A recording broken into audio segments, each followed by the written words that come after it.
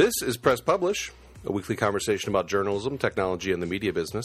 I'm Josh Benton, director of the Nieman Journalism Lab at Harvard, and this is episode 14. My guest today is Jenna Weiss-Berman, the director of audio at BuzzFeed. Jenna was hired last fall to figure out the site's podcasting strategy, and thus far she's launched 3 shows, each targeting the site's young, diverse audience. Just about everything BuzzFeed does draws attention, and its approach to podcasting is no different. Jenna's job is to figure out audio's place between BuzzFeed's 2 great Goliaths, text with pictures on one hand and video on the other. BuzzFeed's enormous success with viral content might make you think social sharing is her team's main goal, but in some ways BuzzFeed's podcasts are more traditional than that. We talked about how podcasts can reach a younger audience, whether audio is just a stepping stone to video, and her advice for young people who want to break into the podcast business. Here's our conversation.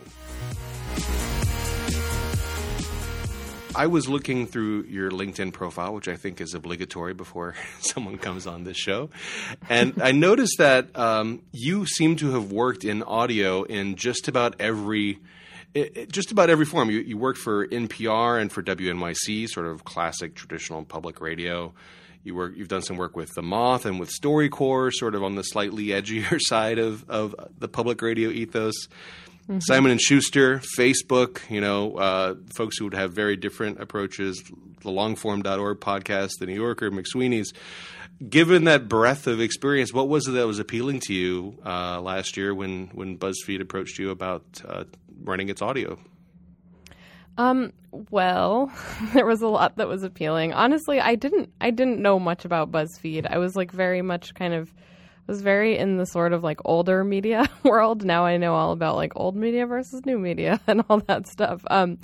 But yeah, I didn't know too much about it. But what I did know was that I think sometimes in public radio type jobs, I had great experiences, but I also sort of felt like you can kind of get stuck in one job for many, many years. So I know like lots of people who've been, associate producers for 4 years, and they don't really have much creative control, and it starts to kind of wear you down a bit. And while I did have have a lot of really interesting and great experiences, I felt like I had all these ideas that I could never really make happen in the jobs I was in, because I definitely, was at some kind of top-down places. And so this idea that, I could run the audio department at, one of the fastest growing media companies in the world was definitely appealing. And looking more into BuzzFeed, I found that it was, it's so many things. I think a lot of people who don't know BuzzFeed that well think that it's just kind of like cat videos and like lists about the cutest dogs. But it's really so much more. And I think that what I saw was that it was a place where they were really kind of, funding a lot of amazing projects with cat lists. And so I was excited to kind of see how it could grow. And we had one person doing kind of audio quizzes on the site and kind of experimenting with audio on the website.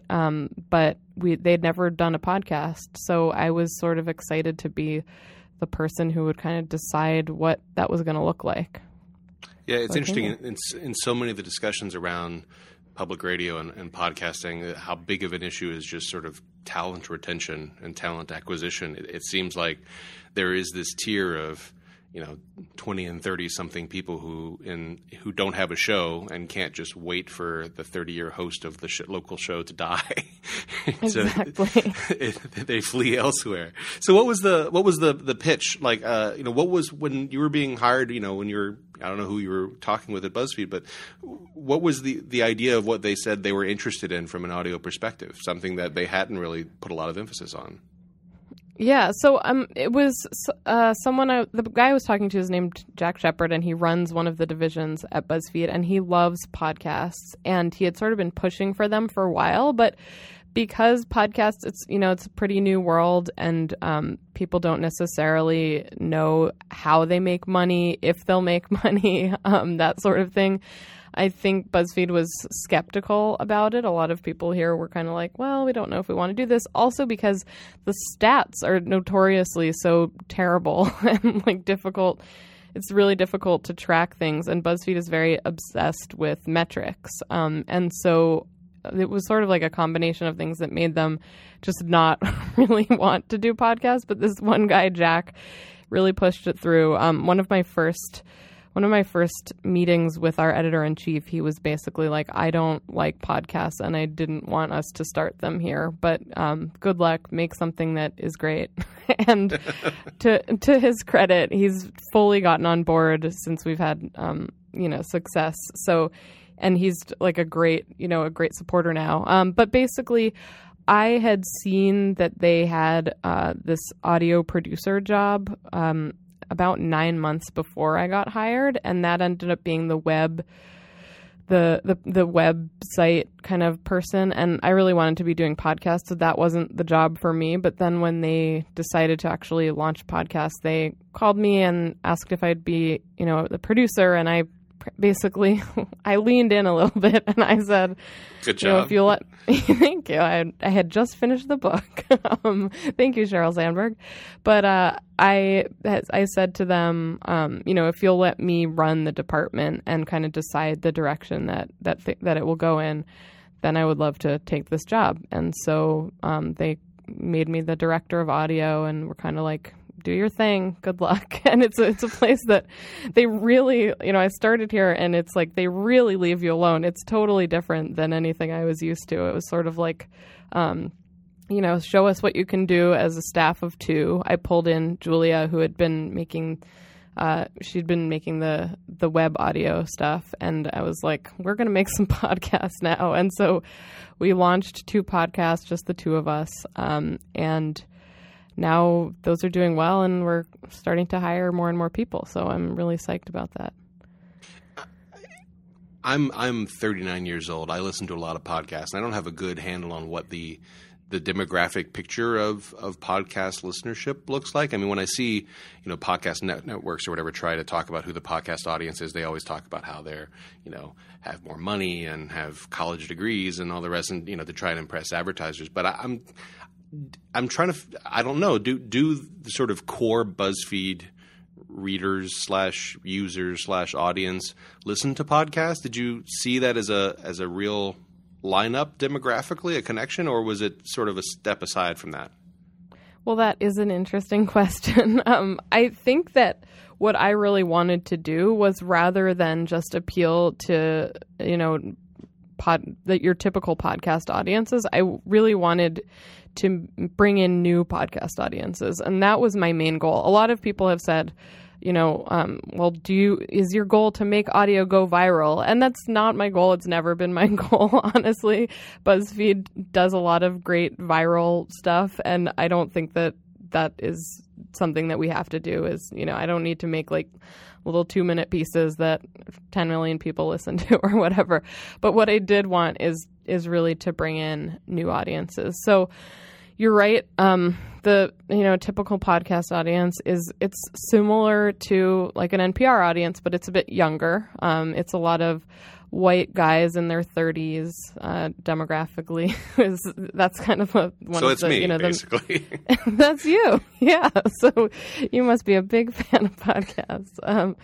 But yeah, so I think it was important to bring new people in. So the first 2 podcasts we launched, one is called Another Round, and it's hosted by 2 young Black women who talk a lot about race and culture, and they're hilarious and they're very deep, and I love the show very deeply. And what we really didn't know what to expect. I think I was, we were all coming from these NPR backgrounds, our little team, not the hosts, but the producers that we now have. And at NPR, it's like they'll spend years developing a show, before it's ever released into the world. It's basically like tried out on just tons of people. I worked on a podcast at NPR that's going to be coming out this fall. And I worked on it over a year ago. We sent it out to like hundreds of people, got their feedback. BuzzFeed is really different. And so we just kind of recorded some episodes and then just threw them out into the world, not knowing at all what was going to happen with them. And it actually caught on super quickly. Another Round did. And I think it was because we were reaching out to a new audience. And it happened to be an audience that really wanted podcasts. I mean, we get constant emails now, all day, every day, like emails, tweets, just saying, like, thank you so much for representing my voice. You know, like, I've never heard my voice in a podcast. I've never heard my voice on public radio. We get emails just from tons of like young women of color, men, just lots of people, just mostly young people of color who are just so kind of thankful that this exists in the world.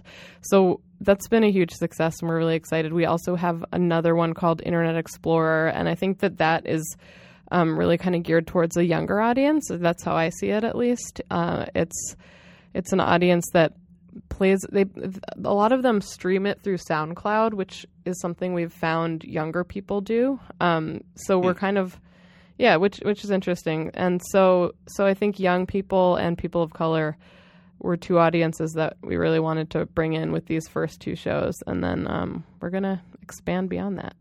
Yeah. Sure. That was one of the things I was going to ask you is, how have you seen the listener behavior be different from some of the other places that you've worked, like, listening on SoundCloud, for example? On one hand, I understand that you're not tied to everything else that BuzzFeed does, but, the virality piece is in part about getting individual pieces of content to people on platforms where they already are, whether that's Facebook or Twitter or whatever, as opposed to a podcast, which at least traditionally has been, I think this podcast is compelling enough for me to hit subscribe in iTunes or in the podcast app or whatever.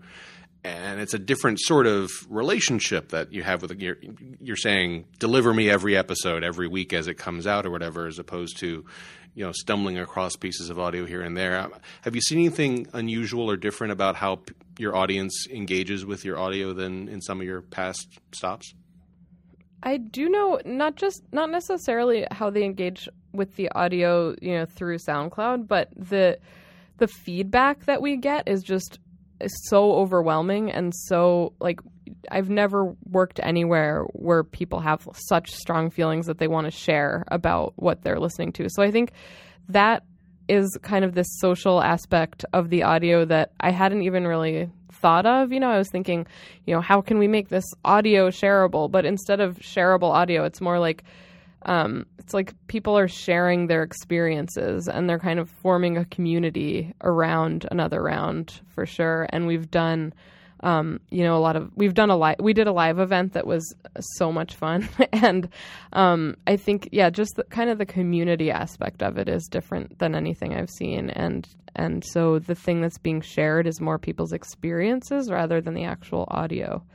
And that feels good to me. And I think, something that we want to do, like, I'm just, like I said, I'm not that concerned with audio going viral. I think something that we've seen a lot of success with is that, we have the BuzzFeed platform. It's an amazing platform. It's one of the most visited sites in the world. So we can embed SoundCloud links into potentially viral non-audio posts. So, for example, on Internet Explorer, we interviewed a teenager recently about like what teens are into on the internet. And then we made a quiz on the site that asked people to guess what teens are into. And, millions of people clicked on that and,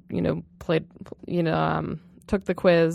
And we had the SoundCloud link embedded, and we got 3 times the listeners that we usually have because they were basically SoundCloud streams going through the site. So I think that I'm interested in kind of seeing, kind of like taking a multimedia approach to podcasts and saying, well, let's see, like, if this written post can go viral with this embedded in it. We're also about to start videos because we know that those can go viral, and we're having the hosts of another round, Heaven and Tracy. They're going to do some videos that then point people to the podcast. So, a video that's kind of unrelated to the podcast. It's just them doing something funny for 2 minutes, and then it sort of serves as an ad, and we're going to see how much that pushes traffic. So having BuzzFeed.com at our disposal is really, it's something that I will never take for granted. Sure. I mean, that's so great because on one hand, you're also getting out of some of the metrics issues. Like you can, by being on the web, you get the chance to do measurements of how many people are doing things on a little bit more readily. And I was just looking at your new show, Rerun. And the one post that's listed there is something about Daria, the late beloved MTV show. And it's a long classic BuzzFeed post, and at the bottom, hey, by the way, here's a podcast episode. It seems like a really smart way to cross promote. Exactly. Yeah, and that does bring in a lot of numbers. I'm sorry, I forgot to mention Rerun. That's a brand new one, and we're sort of trying a different model on that one, which is a much lower production kind of model. So it's pretty much it's not heavily edited. The other shows are heavily edited. There's not too much additional sound besides the people who are talking. So that's kind of something I wanted to try to see if how well that would do, and then we're going to be adding more shows, and we'll see what happens. It's going to be cool. That was I was talking with my Nieman Lab colleagues about your podcast and their thoughts about them, and one of the responses was, they seem very produced. That they're a lot of care and production time goes into them, as opposed to some other very successful podcasts that are only slight variations of hit record, talk for an hour, and then stop, like this podcast, which is basically that. Exactly. And I think that is, partially coming from this public radio background. Like, I care very deeply about good sound and good editing and, good mixing, good scoring.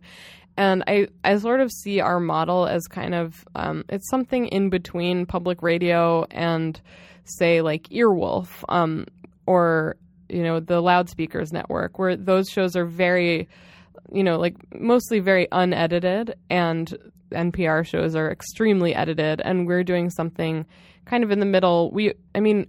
It's a big job. Like, we assign one producer to each show. So that's a big job for those people. And, they have to book the guests, kind of direct the recording. We have an engineer who just records, but then they have to actually do our producers do all of the mixing and all of the editing. So it's definitely, it's a haul, but it's not something like, an Earwolf or like a Slate where they have like 3 hours to edit it. We give them a week to do everything and to put out a show a week. So I like this kind of in-between model of definitely some care to our editing and our mixing process, but not like a total preciousness.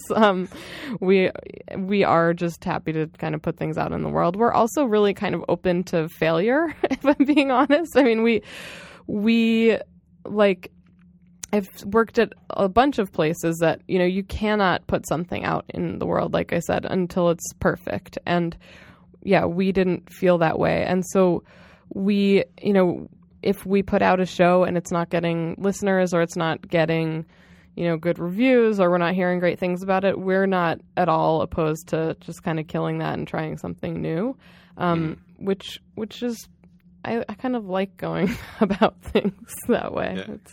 Is there anything from the early episodes of Internet Explorer or Another Round that you did learn, in the sense that, if you had decided to spend a year building the show, you might have learned some things along the way, but, you learn an awful lot by actually putting things out there. What was some of the feedback that you took to heart that you might have changed the shows, if there's anything? Yeah, we've learned so much. And I think if you listen to our early episodes and then you compare them to our recent ones, the new ones are just so much better. I think that we definitely, the editing wasn't as intense as it is now. We let people kind of run on a bit too long in the beginning, and that's something I can really hear when I go back to those episodes. That includes the interviews. It also includes the stories that the hosts are telling. I think in Internet Explorer, we sort of overscored it in a way. There were too many kind of weird sound effects that started to drive me a little crazy. And I feel that way about some, public radio shows too, where it's just when sound effects are so overwhelming, it kind of distracts from what the hosts are saying. So we kind of, we fix those things, I think. But there was just so much that we've learned. I mean, we had people telling us that like one of the hosts' tones was like a little too harsh in Internet Explorer, and so we talked a lot about that, and that he was a little too shock jockey at first, and so he's really taken all of the feedback to heart. And I think like that show, they sort of come across as sweeter than they used to. They were very kind of like harsh, and you know, and we've also learned that like you just need a really different tone in podcasts than you do when you're writing something. So all of these hosts, none of them have any kind of audio background at all. We just kind of plucked these BuzzFeed staffers who were writers. And so, you know, kind of crafting their voices took some time.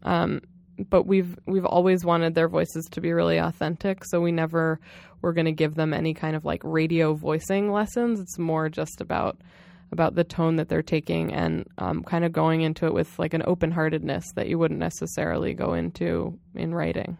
It wouldn't be appropriate for BuzzFeed to have little 24-year-old Carl Castles or something like that. It would not. Yeah, we're not looking for like amazing announcers or anything like that. Right. You talked about launching new shows. I guess, I'm curious if there's anything you can say about any directions that you might be going in, and also just what kind of scale are you guys aiming for? Like, you know, in a year or two, like, do you think it'll be up to 5 shows, 10 shows, 20 shows? What's the rate of new stuff that you'd like to have? It's such a good question, and it's sort of so much about, you know, the success of our current shows and how many resources we'll get kind of based on those shows. So people are always asking, like, what's your plan? And the plan is just to kind of see the sort of staffing that we can get and take it from there. I know that there are shows that we'd really like to start. I would love to do kind of like a fun sort of like younger daily news show that's maybe just like 10 minutes long, kind of like here's what's going on in the world, and here are some news stories, and then here are some like cat stories and that sort of thing. So just kind of mixing all different kinds of news. So I want to do that. We actually are about to, in October, we're launching a short run series with a celebrity host. I unfortunately cannot say who, but you'll find out soon. It's the Pope. You can just say it. We all know. And that's going to be 5 episodes. I think a lot of what we want to do is start to do more and more series. And part of that is a staffing thing. I mean, that's the main thing, is that if we're going to have one producer assigned to each show, we kind of need to, if we want to do like a higher produced show, we don't have the resources to necessarily do that every week. So we're thinking of kind of doing like 10 episode seasons of different shows. I'd love for us to keep growing, and it's definitely grown faster than we thought it would. We have our 4th person starting today, and then we have gotten permission to hire another person. We have a freelancer. I'm hoping to get an intern. So it's being seen as a success, and I'm happy about that. And I just hope to keep adding more and more shows for sure. It's exciting. I want to ask a little bit about the daily news show, since we're interested in the journalism piece of BuzzFeed. Is there anything you can say about?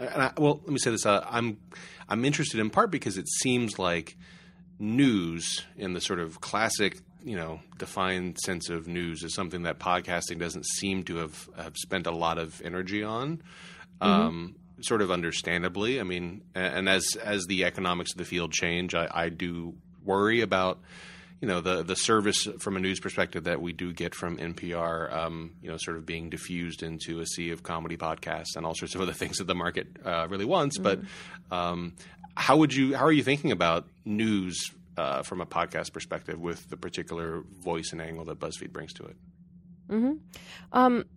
So I listen every morning to the NPR One app, and that's where I get my news. And for my whole life, I've gotten all my news from NPR, basically. It's still my favorite place. I don't know if I should say that, but it is my favorite place to get the news.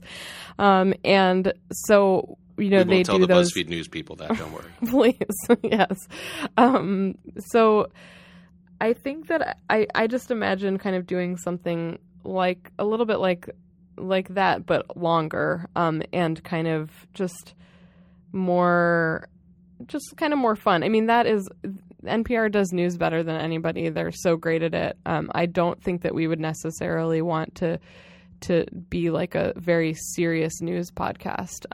But I would love to kind of take some ideas from what NPR does with their news briefs and then, mix it with some of what we do in like animal news. And so it could be like world news, animal news.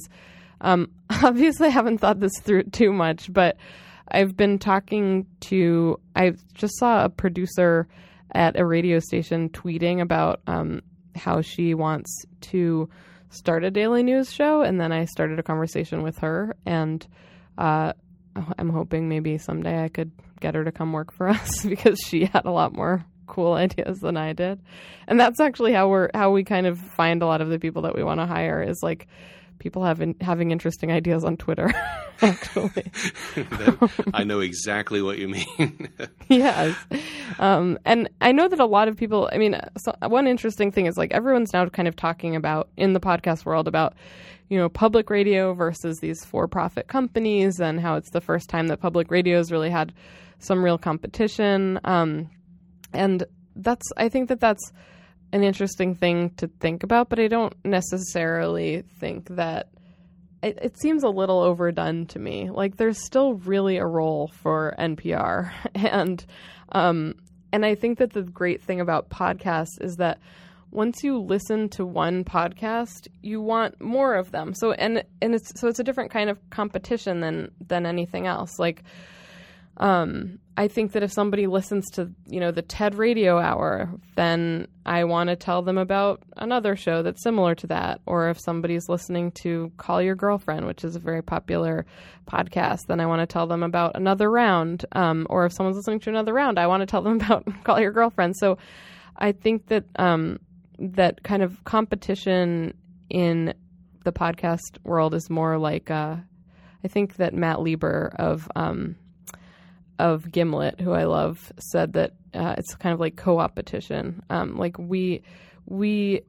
know that we sort of all need each other in a way, and that the more people listen to podcasts, the better off we'll all be. So yeah, I think that kind of idea of like, one or the other is a little bit overdone, and that there's space for all of us for sure. Yeah, it's not like if you run a podcast, you can't look at Serial and Night Vale or others and say that's bad for you. That's good for you because it's converting at least some share of the vast non-podcast consuming public into being interested in podcasts. Exactly. And it's not like, oh, there's a show on at 9 p.m. that, on Fox, but there's this other show I like on NBC also at 9 p.m. It's on-demand audio. You can listen anytime. And I'm really excited to kind of like help prop up other podcasters. And we try to do a bunch of like best of lists at BuzzFeed, and definitely don't just include BuzzFeed podcasts. I mean, there are only 3 of those, so it would be hard to make a list out of just 3. But 3 best BuzzFeed podcasts. Yeah. Yes, exactly. In no particular order. Yeah, not super interesting. Let me ask you about advertising and monetization. I BuzzFeed has plenty of capital to play with, but I imagine some sort of financial return would be a positive force to getting you more scale and more resources and more people. How are you thinking about advertising, particularly since BuzzFeed has traditionally a sort of non-standard relationship to ads and how it thinks about it's not. It doesn't just have a bunch of banner ads on the site, the native advertising idea. How are you thinking about that and integrating ads into your podcast? Yeah, so when I started, they actually had said, like, let's just make podcasts for a year before we even think about monetizing them. I think that's a way that a lot of things start here, is that BuzzFeed doesn't want to put a ton of financial pressure on people right away. They want to kind of let them thrive or fail, and then kind of take it from there. We were really lucky because we got a lot of people asking to advertise on the podcast pretty quickly. So, I mean, after just weeks, we had a bunch of inquiries about it.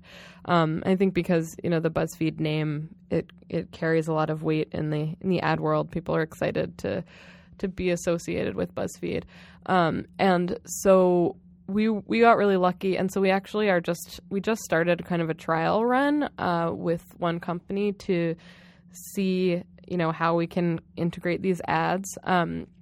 And we've played a few weeks of ads on another round, and we'll definitely be doing more and more. I think eventually we'll kind of load them up with ads.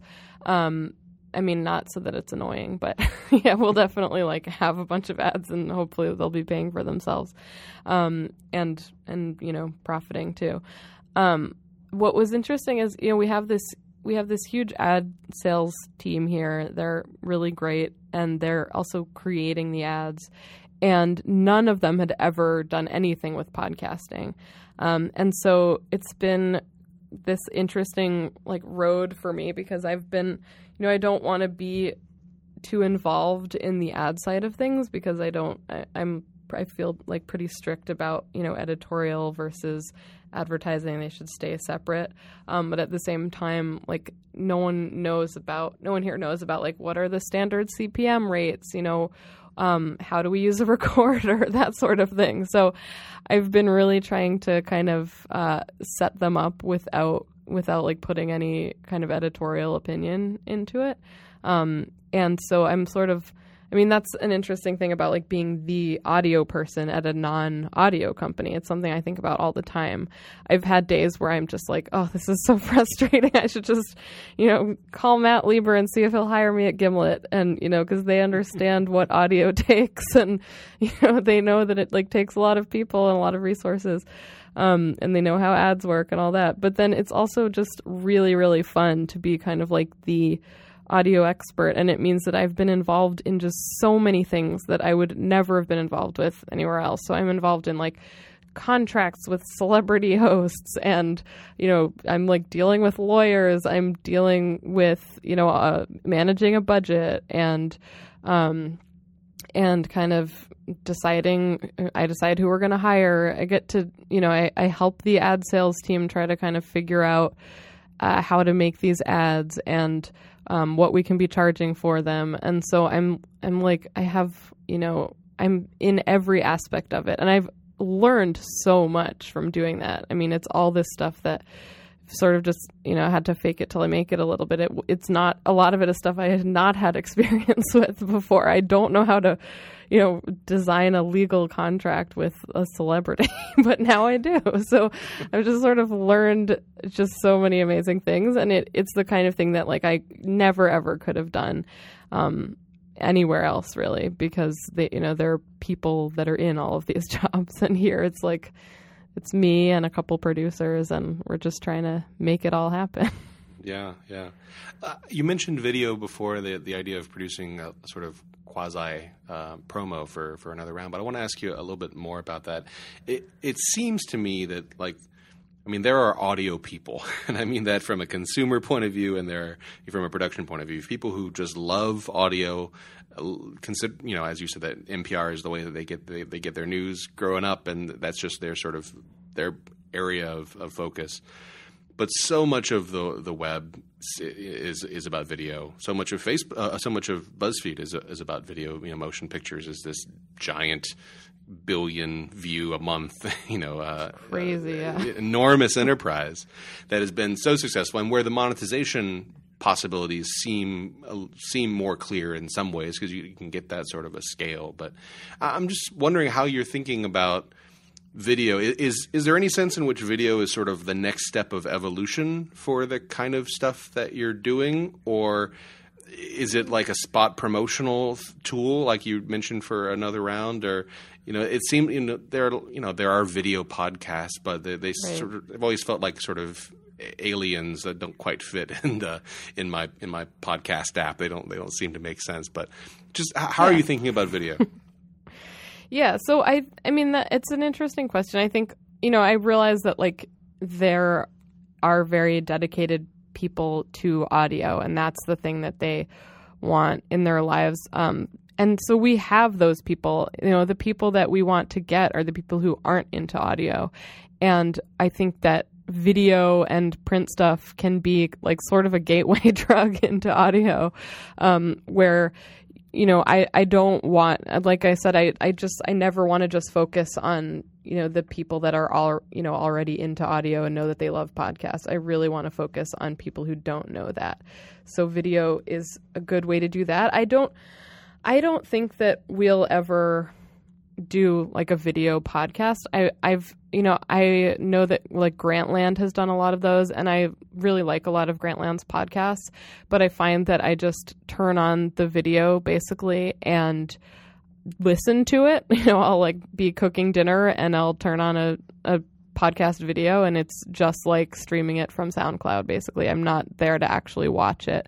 And our podcasts are also so edited that I don't really know how we would do a video version. And so I think that I think like that this kind of, sort of serving as, they can be a standalone videos or they can be, promotional videos. I think just putting something at the end that's like, if you want to hear more from these ladies, go to listen to the Another Round podcast. So so I do think it will be mostly a promotional tool. And I mean, I also have this kind of dream that separately maybe they could do a TV show. We just signed this huge deal with NBC. We got $200 million from NBC last week. That's public, so I can say that now. Yes. And so I think that we're going to be kind of experimenting with television a bit. And, I think it would be fun to do like a YouTube talk show, something like that. So I think that especially with Another Round, like these women are stars. I have so much faith in these two women, and I think that they could do anything. And I think that, I hope that audio is always part of what they're doing. And I think that it works wonderfully as a podcast. But I could also see them doing, television, short YouTube talk shows, using video as promotional. So I think that there's kind of a whole world in how we can use videos. But I don't think that video is like, the future of audio or anything like that. Audio is its own thing.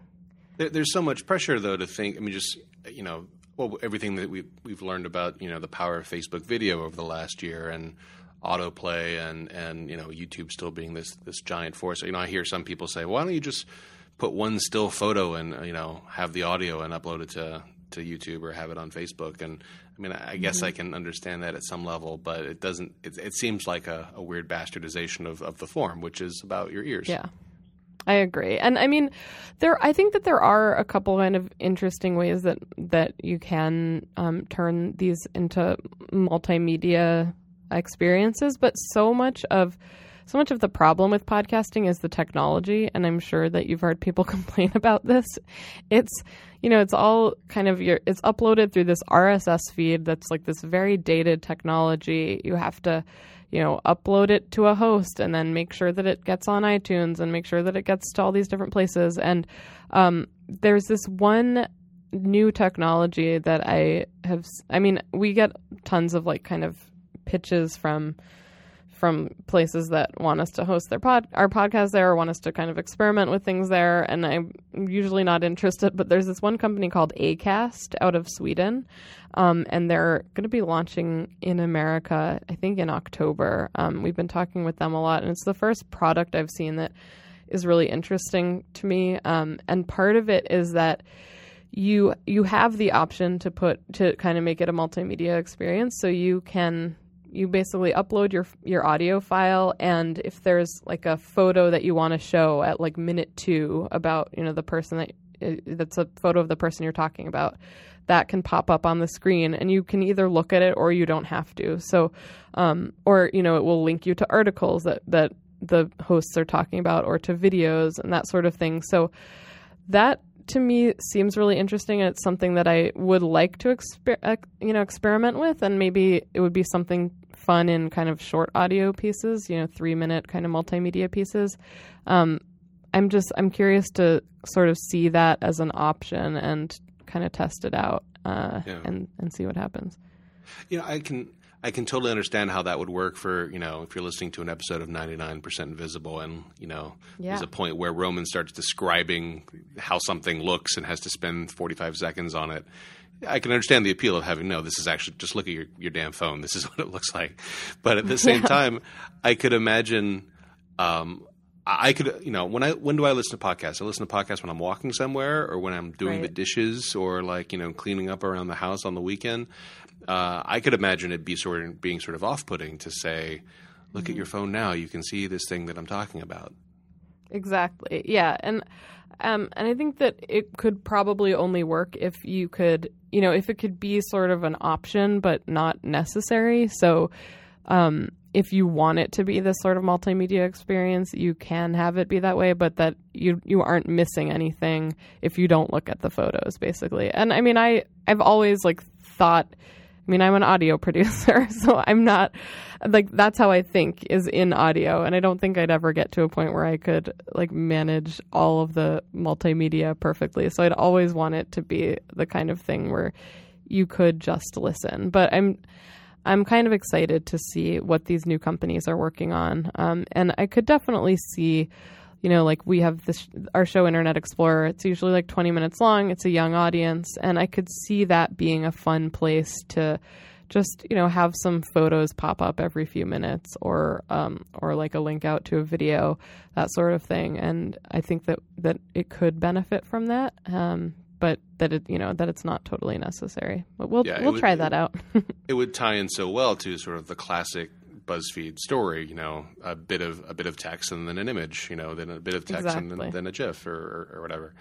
No, that makes sense. And that show, Internet Explorer, a lot of it is about kind of the history of certain memes, and then when you're not able to show the meme. They end up, taking kind of a minute to describe, it's this picture of a goat on a mountain top and it's a jagged edges, and it would just be nice if we could sometimes have a. You can just show Scumbag Steve instead of describing Scumbag Steve. Exactly, because he's someone you have to see. I did want to ask you, since you've worked in a variety of different environments from an audio perspective, and since you have this kind of remarkable perch in the audio production world, there are a lot of young people who are very interested in audio and audio productions, the kind of people for whom they've wanted to work at NPR since they were listening to Car Talk in the minivan on the weekends when they were 12. And what kind of advice would you have for a young person who's interested in getting into audio and who is seeing this landscape, which, before there were only a set number of jobs and they were either at your local public radio station or at, NPR National or, a few other places. Now it's this really diffuse landscape, which I imagine finds different skills valuable, has different interests. What would, if a 21-year-old comes to you and says, I'm interested in getting into, audio and podcasting, what kind of advice would you have for them? Yeah, well, and that happens pretty constantly. It seems like a lot of people really want to get into it. And it is a great time to get into it. When I started, I've been doing this for 9 years now. I didn't even know that podcasts were going to be their own separate entity. I was thinking someday I'll be a producer at NPR and that's the greatest job I'll ever have. And now you can kind of, that is still a really great job, but there's so much more out there. My main advice is to really stick with it. I was talking, actually, this stuck with me. I was talking to my friend Anna Sale, who hosts a podcast on WNYC called Death, Sex, and Money. And she last year was hiring for a producer job. I ended up helping her out for 6 weeks, had a lot of fun. That was right before BuzzFeed. But she was just saying that, you can get hundreds of applications and it's almost all people who are at a very beginner level. And then to find people who actually have experience in audio is really, really, really hard. And those people are extremely valuable. And I think that the reason that there are so many brand new people and then sort of seasoned people and not much in between is that a lot of people get discouraged and give up in their early years. It's something that you have to work really hard. You aren't going to get paid a lot at first. You're going to have to kind of deal with a lot of crappy bureaucracy depending on where you are. You feel like you're going to be stuck in the same job forever. So just kind of sticking with it is really important, and it can be really hard. And what else? I mean, just to jump in there, I mean, sticking with it is one thing, but if you stick with it as, you know, a low-level person at, you know, a mid-sized public radio station, like that's one version of sticking with it that may not go anywhere. It's true. Is there an element of like, should those people, you know, be starting podcasts? You know, if yes, I always tell people like, whatever you're doing, you know, the 50th time you do it is going to be way better than the first time, and the 100th time you do it's going to be way better than the 50th time, and you just need to be stepping outside of whatever your crappy low level job is and just making stuff. Yes, I think that is so true. That's exactly it. And you know, and even if that means, I think I spent like 2 years working 80-hour weeks because I would go to my actual audio job and then I'd come home and do like my fun audio stuff. So the podcast for The Believer magazine was something that I started at, you know, a couple years ago when I was, or like a few years ago when I was really getting into the actual production side of things. And then just like taking every job that you hear about. It drove me crazy, but it also meant that there were times when my name was on like 6 podcasts at once because I was taking some role in all these different things. And so if you work incredibly hard for a couple of years, it really does pay off. I sort of always said to myself, I'm just going to bust my ass so hard, get my name out there, and then I want to like have some kind of director of audio job. And that's sort of exactly what ended up happening. And I'm like no more talented than anybody else out there, but I just work incredibly hard and way too much. It drove me insane, but also got me to a good place. So keep working. There are also really great resources for new producers. Transom.org is a great website. And the Transom Story Workshop in Cape Cod, that's where I learned like everything I ever wanted to know about audio production. Also, the Association for Independence in Radio is a really great resource. Pay the fee.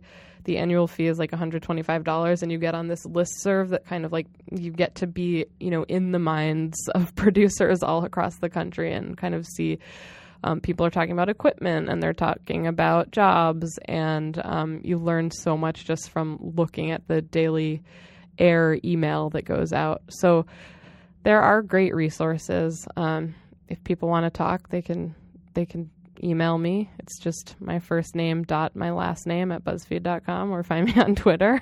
I'm always happy to talk to new producers, and it can be really tough, but it gets better. All right. Well, maybe there'll be some it gets better videos for being an audio producer. It gets better. It really does. The last thing I want to ask you is, you know, you did spend some time in the classic public radio world. It seems like from conversations I have with people, and that's a world that is feeling kind of nervous these days about future financial support, about whether, you know, it's going to lose its audience to podcasting, whether, you know, the connected car is going to come along and change everybody's habits, or if people, you know, cut back on driving, they're not going to listen to Morning Edition every morning or whatever else. Do you have any, as someone who's sort of on, as you said, to call it the other side is not fair, but to be outside of that organization, is there any advice that you would give to someone who, you know, is maybe either at running a local station, or, you know, is in DC at the megaship? You know, how would you like to see NPR move and shift, or public radio shift in the next few years? Yeah, well, let me first say I'm not at all really qualified to talk about this. And I know that a lot of people, I think a lot of people have been kind of like unfairly harsh on NPR over the past couple of years, kind of like on their high horses at their new podcasting companies. Yeah. And you know, and NPR, it plays such an important role. It's amazing. I do wish that they would be a little more open to experimenting with podcasts. I know that their new CEO kind of was quoted sort of recently saying that like podcasts are a shiny new toy and they're not something that we need to be focusing on. And I think that you can be radio and podcasting. There's no kind of there's nothing to be afraid of. And I think, NPR is definitely beholden to the stations, to the member stations, and that can be a tough position that they're in. But if you look at stations like WNYC, like that is an amazing station that has fully taken on this kind of experimentation, and they're making real money off of their podcasts, and they're doing well. And, podcasting and radio don't have to be these two separate things. You can really be creating all sorts of audio at the same company. I'm talking about NPR. And yeah, so I'd love to see stations and NPR, the mothership, kind of experiment more with this on-demand style audio. Yeah, for sure. Well, this has been great. Good luck to your current shows and your future shows, and thanks for talking with me. Thank you so much.